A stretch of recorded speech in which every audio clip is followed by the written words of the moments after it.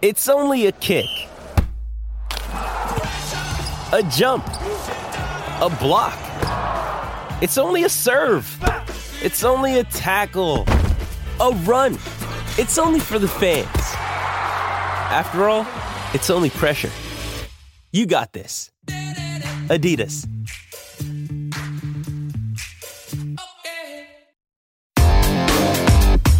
Big stories, big guests, the big picture. Afternoons with Rob Breckenridge. Weekdays 12:30 to 3, 770 CHQR.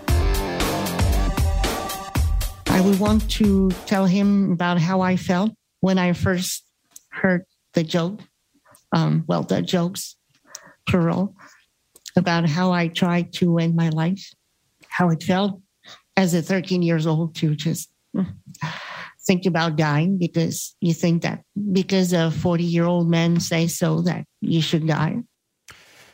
That's the voice of Jeremy Gabriel, who's at the center of this case involving comedian Mike Ward, a case that went all the way to the Supreme Court of Canada. Is it funny to tell a joke about a 13-year-old with a disability? Well, probably not. Is it discrimination to do so? And that was the question before the Supreme Court of Canada. Now, look, the comedian Mike Ward is a comedian who kind of goes to those dark and uncomfortable places, who's making jokes about taboo topics, really so that you're laughing at him and his willingness to do that, rather than necessarily the subject of the joke.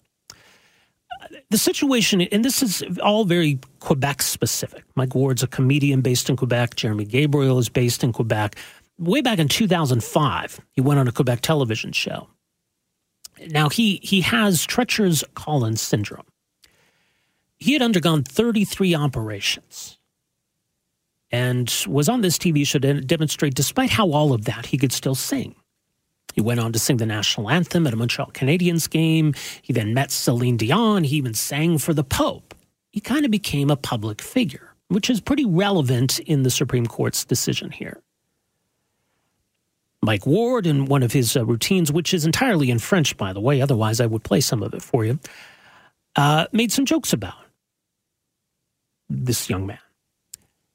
His mother, the young man's mother, decided that she would go to the Quebec Human Rights Tribunal, arguing discrimination. Now, the Supreme Court of Canada today, a 5-4 decision in support of Mike Ward's and his freedom of expression. And they note that a discrimination claim is not and must not become an action in defamation. So this isn't about what he said in terms of whether it was mean or whether it went too far. It's the question of what constitutes discrimination. Now, the majority finds that because this young man had become a public figure and the jokes stemmed from that, it was not a protected grounds when it comes to discrimination. That raises some really interesting points. Joining us to talk more about it is Professor Dwight Newman, who's professor at the University of Saskatchewan and Canada Research Chair in Indigenous Rights and Constitutional and International Law. Professor Newman, thanks so much for joining us here. Welcome to the program. Oh, I'm happy to be with you. It seems so odd that we have a case that's gone on this long, all the way to the Supreme Court of Canada, about a comedian and his jokes. But what are the important issues that this case highlights to you? It ends up being an important case about freedom of expression because at the Human Rights Commission in Quebec, there was going to be an award of $40,000 against the comedian in question, Mike Ward. And that was upheld in the courts in Quebec.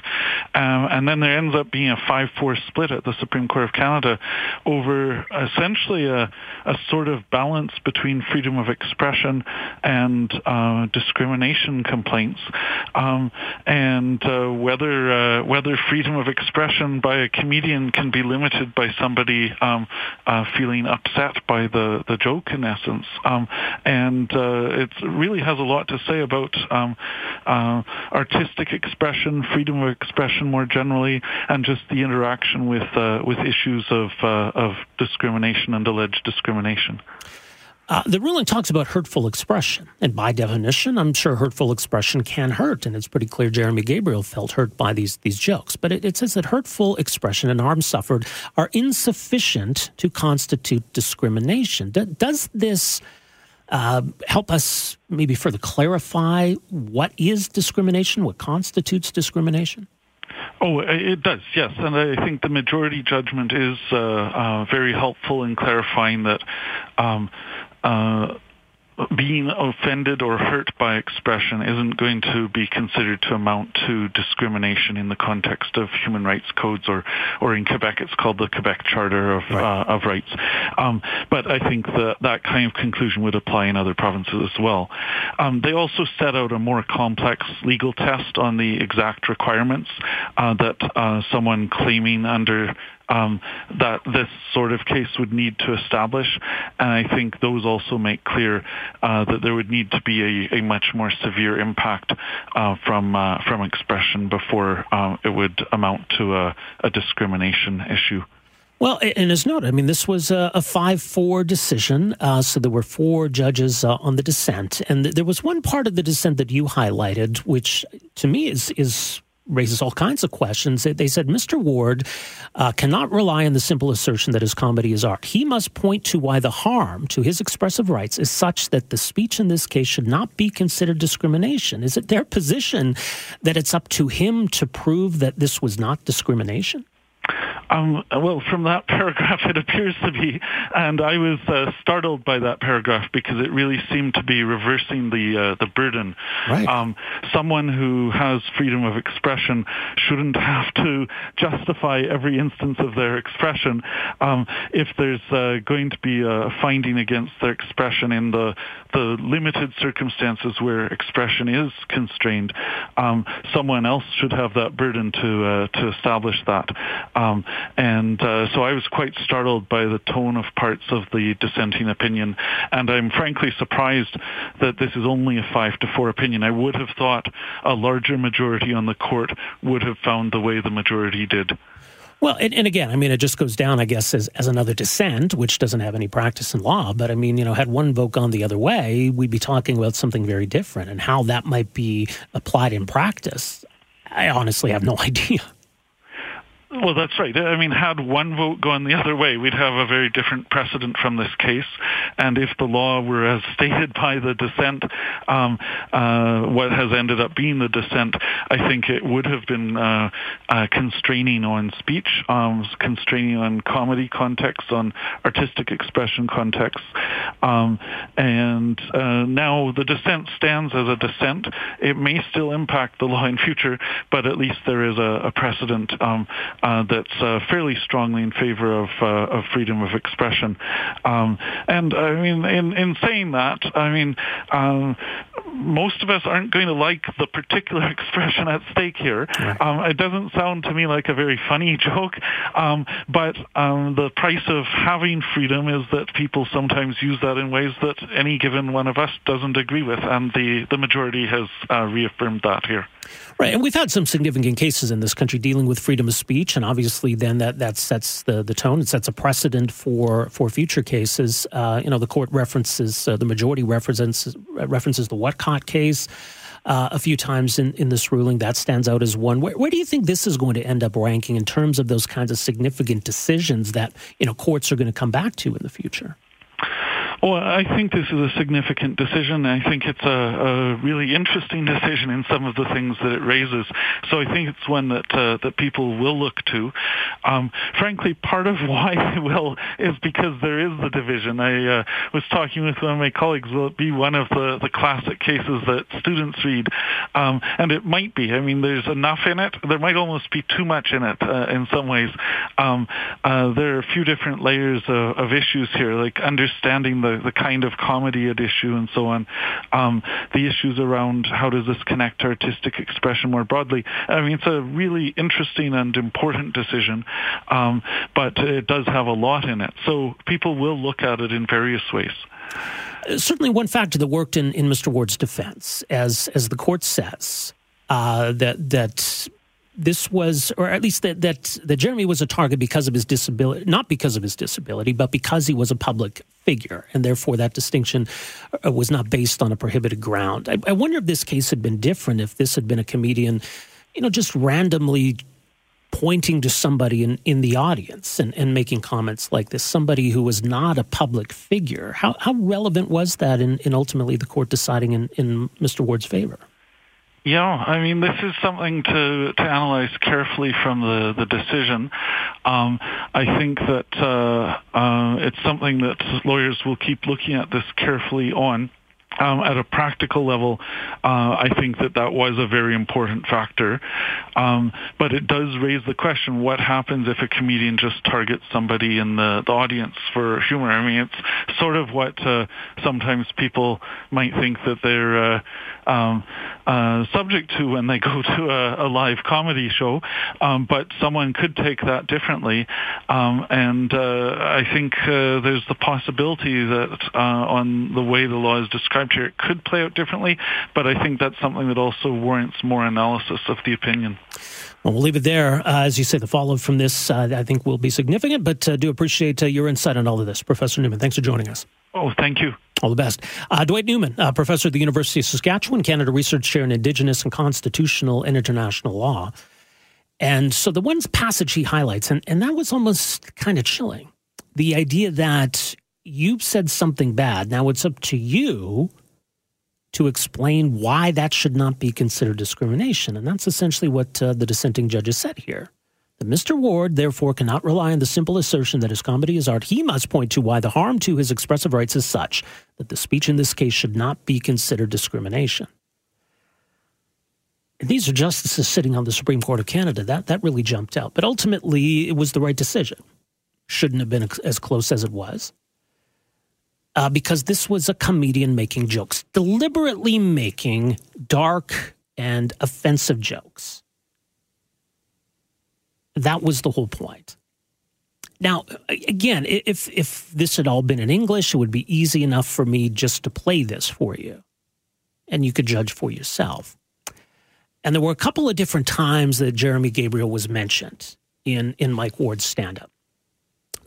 One of his routines, and I think maybe this was based on a faulty assumption that Jeremy Gabriel had a fatal or a possibly fatal illness, a terminal illness, and so there was some line along some joke along the lines of, this guy got famous. He got famous because he was supposed to die, and he didn't die. What's up with that?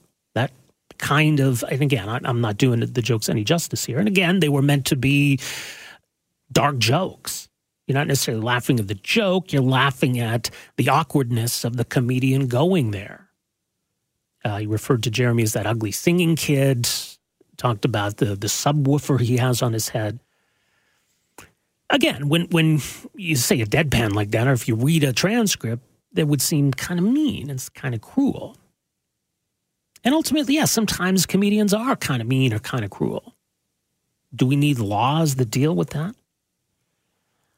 Anyway, your thoughts on this case. We're going to hear later on from Julius Gray, who was the lawyer representing Mike Ward in this case, which again goes all the way back to his decision to appeal this Quebec Human Rights Tribunal decision. And years later, here we are, the Supreme Court of Canada, in a 5-4 decision in Mr. Ward's favor.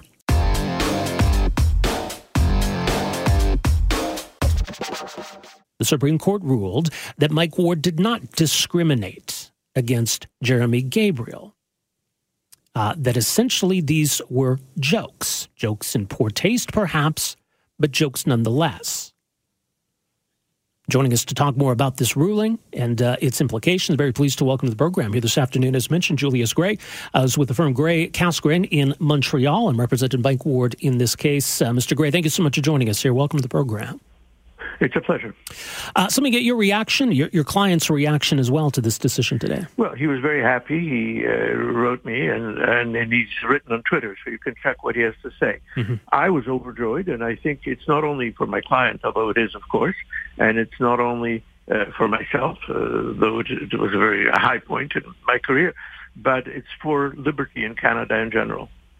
Right, and my understanding is that's why you got involved in this case in the outset. What did you see as important issues in this case that needed to be dealt with? Well, the important thing is that freedom of expression, everything came out of the majority judgment, that freedom of expression has to be given a very large, perhaps not absolute, but almost absolute sense.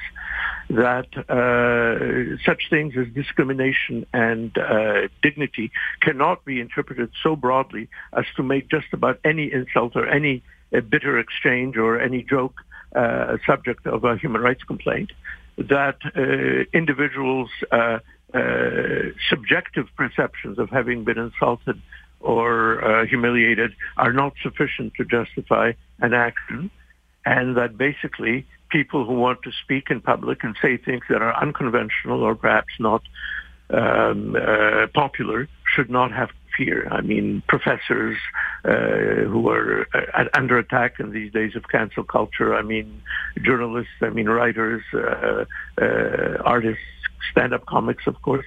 Those are the major issues. Mm-hmm. You know, the majority in their ruling, they said the impugned comments exploited, rightly or wrongly, a feeling of discomfort in order to entertain. Your client was obviously being provocative, pushing the envelope, and maybe the jokes were in bad taste and poor taste, perhaps. But is any of that relevant in a legal sense, or is it relevant in determining discrimination? No, the Supreme Court is not a theater critic, so they don't look at the merits of it. They only look to see if it crosses that line which is difficult to cross, the line of hate and dehumanization. So they don't give an evaluation of the value of what was said. The feeling of discomfort is not by itself enough to justify a human rights complaint, and it shouldn't be, because otherwise we will not be able to say anything other than motherhood and apple pie, and that is not a good society. It's interesting because the court, I think, and you know, this is not just a ruling in support of freedom of expression, but it helps, I think, to really lay the parameters for what constitutes discrimination, because that's what your client was alleged of doing here, wasn't it?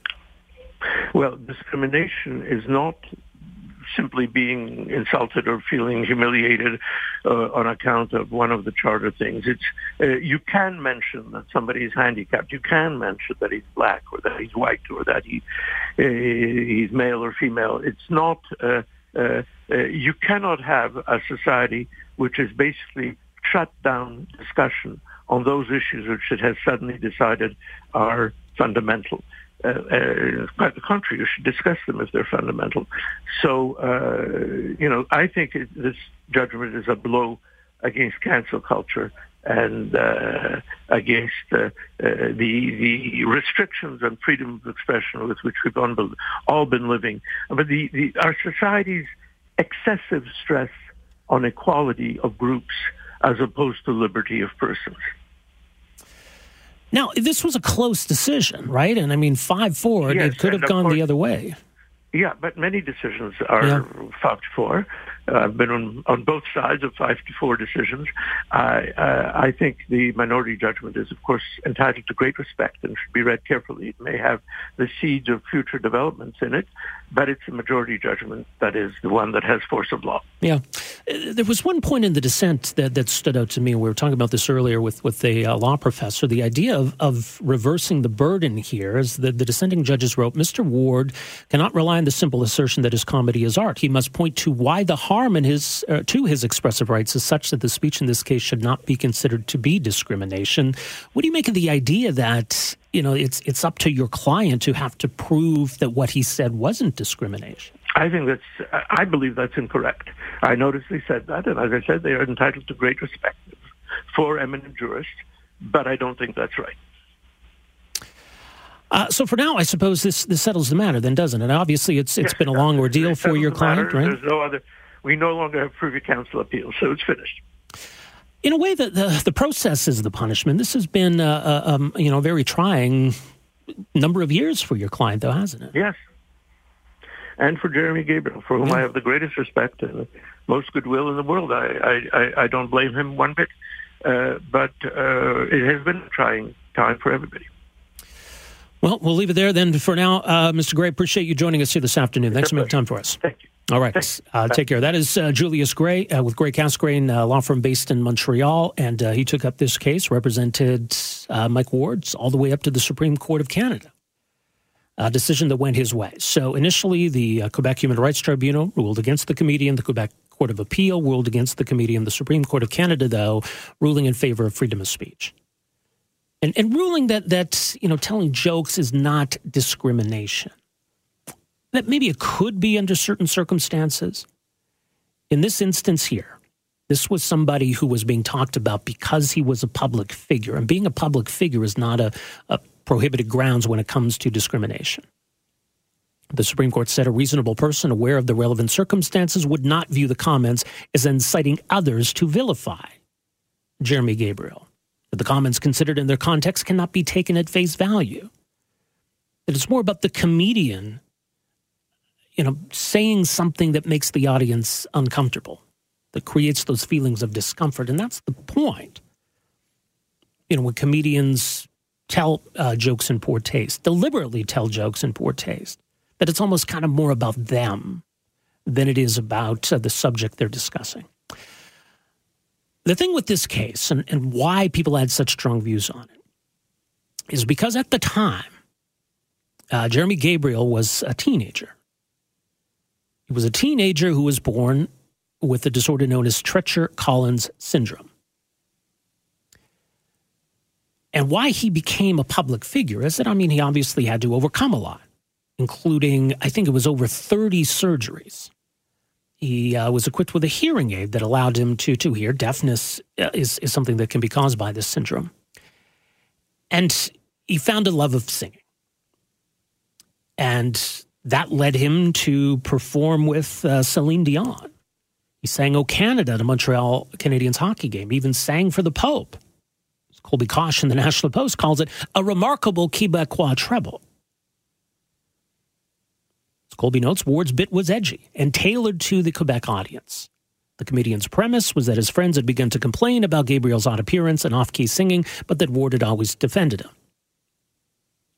And then one of the weird aspects of Ward's joke was this kind of mistaken belief that the young man had a terminal illness.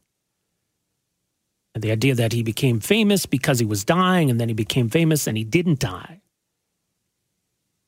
But that this wasn't a terminal illness. Nonetheless, yes, it seems provocative. It seems in poor taste to be making jokes about a 13-year-old with a disability, or to refer to him as the ugly singer. But is this something we want the courts policing? Is this something we want government institutions intervening in and punishing comedians when they're deemed to go too far? I think if a comedian goes too far, there's a market response here, which maybe to some might seem like cancel culture, but if a comedian is over the top, if a comedian goes too far, people aren't going to follow that comedian. People aren't going to go to his shows. People aren't going to watch his specials, whatever it is. And that's okay. If you don't like a comedian, don't watch that comedian. And enough people decide that they don't like a comedian, that comedian's probably going to have to find something else to do for a living. So I think there's cancel culture in the broad sense, that people get offended and, they want someone to go away. But when we talk about official government-enforced cancel culture, that should be a no-go zone.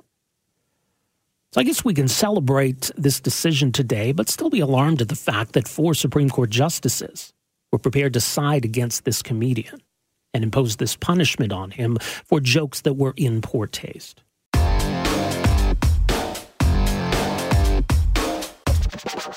Certainly one of the big stories this week, and obviously we've not yet seen the full extent of the fallout from this, depending on what happens with this lawsuit. But the lawsuit that was brought against the Premier's office this week, a former chief of staff working for the Alberta government, who says she was wrongfully dismissed after raising concerns about a toxic workplace culture at the Alberta legislature, and making some specific allegations about rampant intoxication by staff and even ministers in the Alberta legislature, and also allegations around sexual harassment.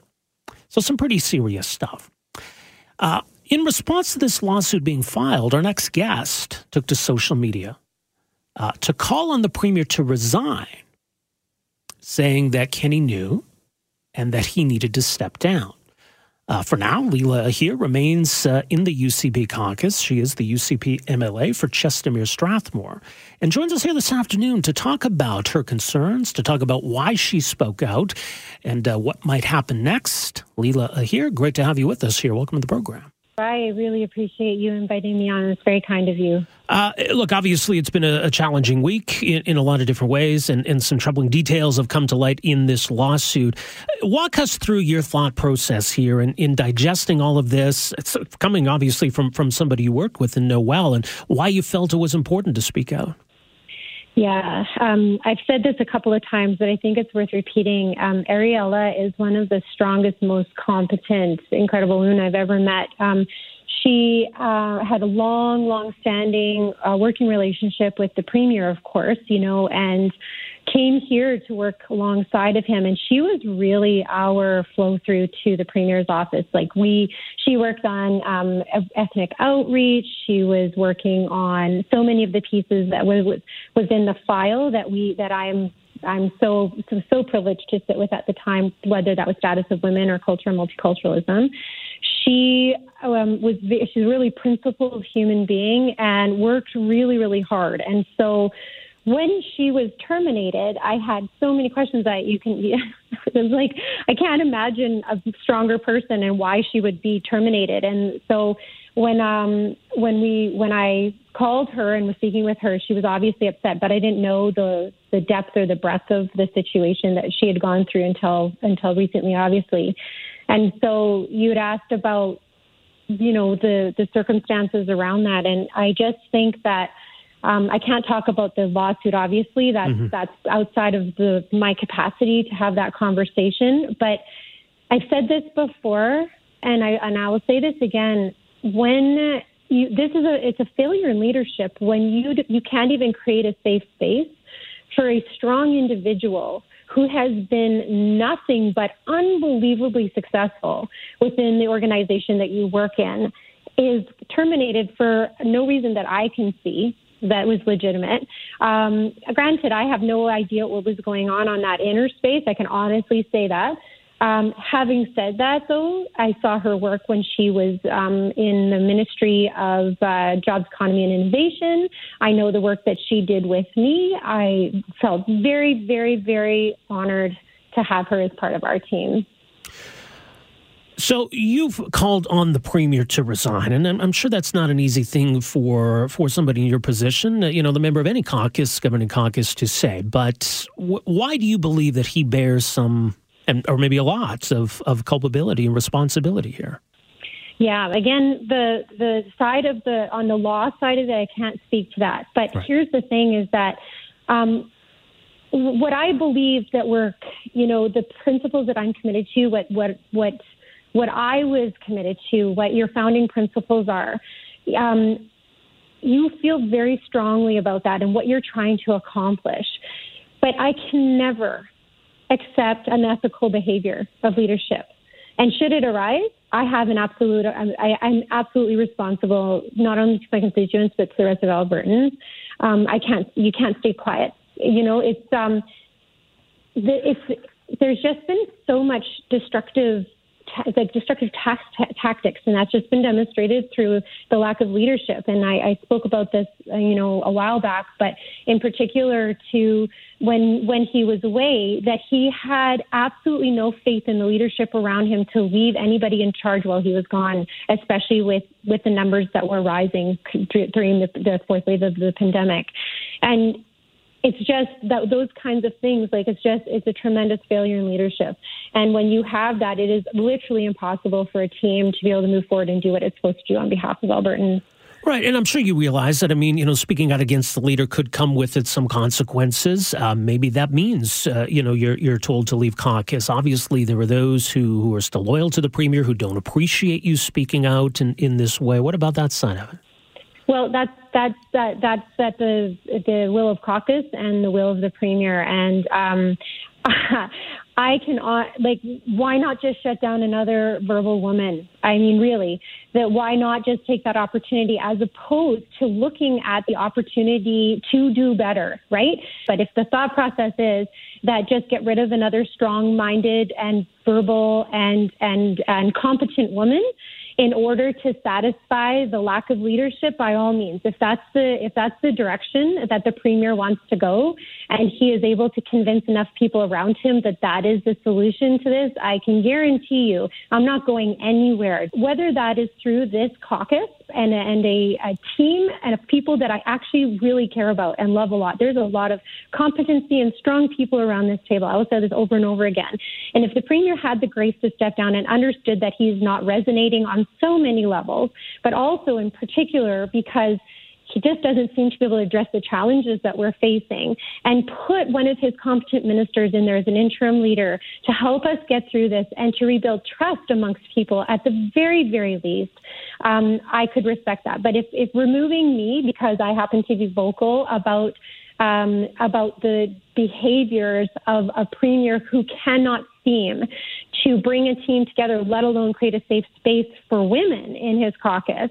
And like I've said, it's not just our caucus. This isn't a UCP issue. This is an issue throughout so many political parties. I listened to Jody Raybould-Wilson this morning talking about her situation with Prime Minister Trudeau. Like, this is a systemic issue, right, that runs through so many of these situations. So I'm not blaming this on any particular party, and particularly not on my colleagues by any stretch of the imagination. But if somebody doesn't stand up to a leader who does not have the capacity to understand that he's not resonating, and that I always bring up our Premier Palliser, right, from Manitoba. Mm-hmm. He understood, just from a party side of things, from political purely, that he wasn't resonating with folks.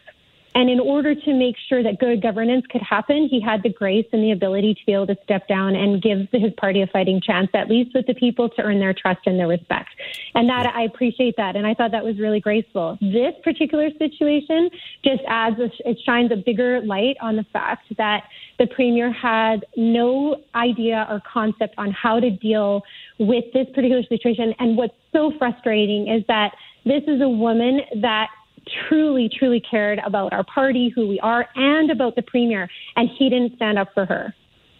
It's an interesting point you raise, because you ran in the last election as Leela Aheer, the candidate. You ran as Leela Aheer, the UCP candidate. You also ran as part of Team Kenney, right? He was the leader and the face of the party. To what extent does the leader become bigger than the party? I think your point is that you're still true to the principles you ran on, and this is about something different. So why should you have to, leave caucus or somehow distance yourself from the party, right? Exactly. And I would love to know what happened. The person that I was putting my energy into, that I had faith with, that I had worked on policy with, particularly around women. Like, if you look at human trafficking and Clare's Law and the work that's been done on sexual assault centers and, female genital mutilation proclamations, and work on so much really, really comprehensive and substantive work within the ministries, but in particular of community and social services and status of women, and even justice, right, on anti-racism, like so much really great substantive work. And you see those opportunities, and you see as in terms of leadership, what you have the capacity of doing. And then you see that internal turmoil that's happening and the lack of capacity to actually bring your own team together. I often say, the unity of our party is like an arranged marriage. It takes a little bit of time to fall in love with each other, right? And you need a really strong leader to be able to bring out the best and the talent and everybody around you. And in order to grow capacity and loyalty and be everything that you need to be on behalf of the people who put you here. And it just completely disappeared. There was absolutely no signs of leadership, no trust from the few people that get to be around the leader with the rest of the caucus or the ministers or anything like that. And that is a complete failure on his part, because he had every opportunity to bring together this is a really great group of people. And they have every capacity to do all of the right things on behalf of the people of this province. And I believe that there is a humongous disconnect between the human side of the people that we have in our party and what is being put forward by the leader. Well, we'll see where this all goes from here. In the meantime, Leela Aheer, thank you so much for making some time for us this afternoon. Really do appreciate this. I appreciate it. Thank you so much. There you go. That's Leela Aheer, the MLA for Chestermere Strathmore, and as of today, still a member of the UCP caucus.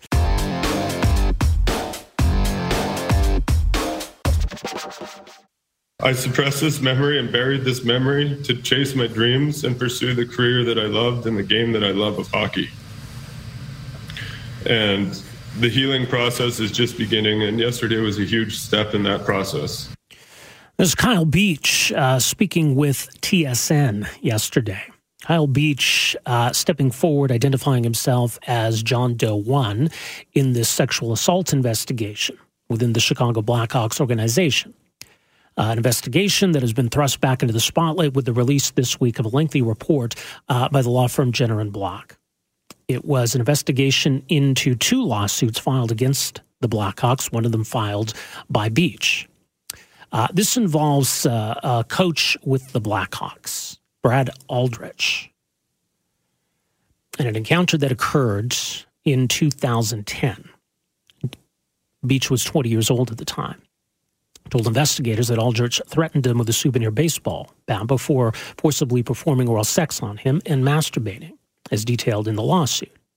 Beach told TSN that he had his career threatened in the days after the assault and faced homophobic slurs from other players in the locker room after word spread pretty quick through the team.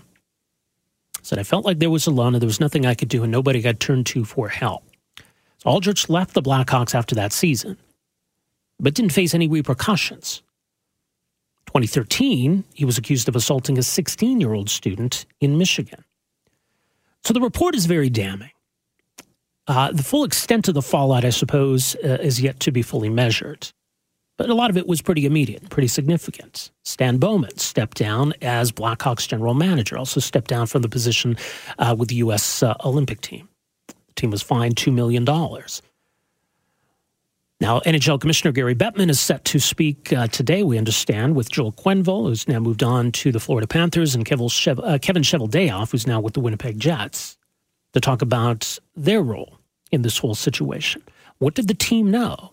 What did they do about it? As the reports suggest, that 2010, that run to the Stanley Cup, winning was more important than dealing with this. This young man was very much let down by the organization, to put it mildly. It's a really interesting piece on all of this up at nationalpost.com this afternoon on how the Chicago Blackhawks scandal is another indictment of the culture of hockey. And as our next guest says, this whole situation is both shocking and utterly plausible. Scott Stinson, national sports columnist with Post Media, joins us on the line here this afternoon. Scott, thanks so much for joining us here. Welcome to the program. Thanks for having me, as always, Rob.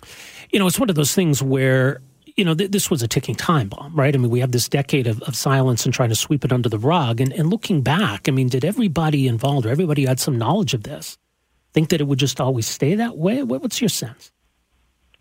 Yeah, I mean, I think they did, and I think it almost did. Kyle Beach said in his interview last night that he really only ended up sort of bringing it forward. He's been playing in Europe for a number of years. He described what he had gone through to a teammate there who said, hey, man, you shouldn't just not do anything about this. And then he apparently, you know, did a quick internet search for the name of the former coach, discovered that there had been another victim in Michigan, a high school student, and basically that's what caused him to start the process of lawsuits and ultimately coming forward himself, because he decided that he didn't want to see this happen to other people. And I mean, when you think about it, without that conversation and then that internet search, like, it could have very easily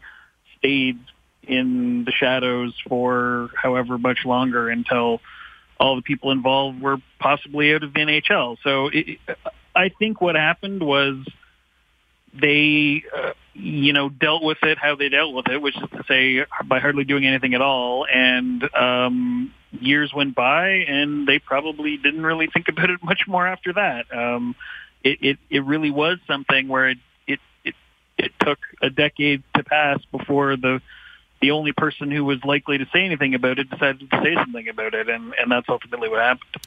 Yeah, unfortunately, there's not a lot of heroes in this story, or not a lot of people that we can look to and say, you know, they did the right thing. I mean, there was one official within the Blackhawks organization, I know Rick Westhead from TSN had spoke to, you know, who'd raised concerns with what he had seen and heard, and it ended up hurting his career. So someone else who paid a price. And I mean, and credit to Rick Westhead with TSN for, doggedly pursuing this story. And I know there are those wondering, why have we seen the same from, the broadcaster that's associated with the NHL? Maybe that's a whole other conversation. But back to that point, I mean, yeah, that's the thing, Scott. There should have been a lot more heroes in this story, and there really weren't. Yeah, and I think the thing that really, when you read the report that the law firm did, the thing that really leaps out to me is there is an initial meeting where after someone within the organization is made aware of the allegations of what happened, there's an initial meeting really on the eve of the Stanley Cup Finals. There are all sorts of powerful people with the Blackhawks in the room. Joel Quenneville, who was the co-coach at the time, Stan Bowman, Kevin Cheveldayoff, John McDonough, the chief executive of the Hawks at the time, and some others. And it, like, kind of shockingly, they appear to just have basically shelved it. And then even if you want to say, okay, well, maybe the Stanley Cup Final isn't the time to deal with this, when the Stanley Cup Final was over 2 weeks later, really the only thing the Blackhawks did was McDonough talked to somebody in HR who then asked the coach in question if he was willing to have an investigation or did he want to quit, and then he quit. And that was the end of it. And I mean, to me, that is the most shocking part is that even after the finals were over and the Hawks had won the Stanley Cup and they had all the opportunities in the world to seek out Kyle Beach and to make sure they understood what had gone on and to see if he was okay or traumatized or whatever, there was basically no attempt at all from what the report indicates to do any of that stuff. It was like they offered the guy the opportunity to quit, he quit, and that was the end of it. And everyone just kind of forgot about it and went about their lives. And obviously, as Kyle Beach said in his interview yesterday, he carried it with him in very painful ways for a long time. And he went from a first-round draft pick who ultimately never played a game in the NHL. And, of course, there could be other reasons for that, but it's hard to sort of think that this didn't have some significantly negative impact on his life and his career. I mean, 2010 wasn't that long ago. I mean, obviously players who played on that championship team for the Blackhawks are still playing in the NHL. Some of them still play in Chicago. But, I mean, it feels like there's been some change in how these things are talked about. Would it be naive to sit here and say, well, if this happened today, it would be totally different?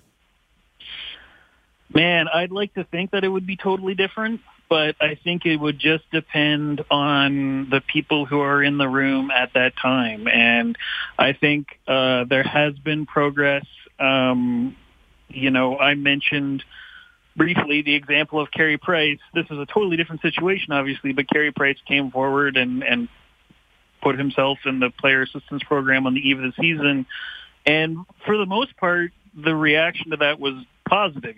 Across the hockey world, everybody saying, we hope he gets the help he needs and we wish him the best and all that. And I would say a couple of years ago, even, I'm not sure that would have happened. I think a star player who suddenly decided they needed help would have been castigated as not tough enough or something like that. So we've seen some progress for sure. I just don't know. I'm not confident enough to say that in the way hockey culture is and has been for a long time, that if we were to see something like this happen again today, that, every team in the league would necessarily do the right thing and make sure that things were properly investigated and that the alleged victim in this kind of a situation is given the opportunity to, have his career continue unencumbered and to not be ostracized or ridiculed or whatever else appears to have happened to Kyle Beach. Yeah, and I mean, you mentioned for Kyle that how when he learned about, the assault to the high school student in 2013, that helped convince him that he really needed to say something. But, we can look at this through another lens that, I mean, if the Blackhawks had taken this seriously and dealt with Aldridge at the time, that arguably that assault would never have happened. Absolutely. And, it's naive, I think, of us to assume that it's necessarily two incidents as well, right? I mean, he went on he went on to careers with USA Hockey and college coaching and eventually at a high school, and that did lead to criminal charges and a conviction that presumably made sure he wasn't going to coach anymore. But were these the only two incidents? Were there others? We don't really know. And that's really I've already said how shocking some of these things were, but, it's alarming to think that people in positions of power would have been made aware of this kind of thing and then just been like, well, he's quitting, so never mind. And like, honestly, in a way, I'd even say maybe not that surprising that some longtime hockey executives would think that way. That's not really their area of specialty. But even the Blackhawks director of human resources just kind of let him walk. Yeah. And that's kind of shocking to me. I mean, I would have thought that in that scenario, they would have realized that they need to figure out if other employees have been subjected to this kind of treatment. I mean, and we haven't mentioned it, but apparently he also came forward, or intermediaries came forward to the National Hockey League Players Association, which also basically did nothing. So, I mean, the poor guy was just basically ignored at every avenue, and not surprising, he kind of felt like he had no support anywhere because he didn't get any. Yeah. Well, in terms of where this all goes from here, right? So Stan Bowman, who was general manager at the time and up until this week was still general manager, so he's out. Yeah. He's paid a price. Yeah. Joel Quenneville was the coach. He's now coaching the Panthers. Kevin Cheveldayoff was assistant GM. He's now with the Winnipeg Jets. Those two individuals will have a meeting with Gary Bettman. I mean, I don't know. Are they going to be fired? Do they owe Kyle an apology? Like, where does this all go from here? I think it would have been nice to see any of the three men you mentioned seem more contrite than they were. Mm-hmm. They've all basically sort of said, well, either some version of, well, I didn't know anything about it until recently, or, I apologized for my judgment at the time, something along that line. But, none of them have offered any sort of specific apology to Kyle Beach himself, or even to John Doe. Like, there was no real acknowledgement that something bad happened here and that they should have done more to deal with it. But look, it's a weird situation for sure. As it pertains to somebody like Kevin Cheveldayoff, who was the lowest man on the management totem pole as far as the people who were made aware of the allegations, according to how it was described in the law firm's report. So, you can sort of make an argument that if he thought people above him were dealing with it, then he's somewhat more insulated than, say, somebody like Stan Bowman or Joel Quenneville. But I don't know that Gary Bettman wants to get into sort of, trying to referee who has what degree of responsibility for something that was made 10 years ago.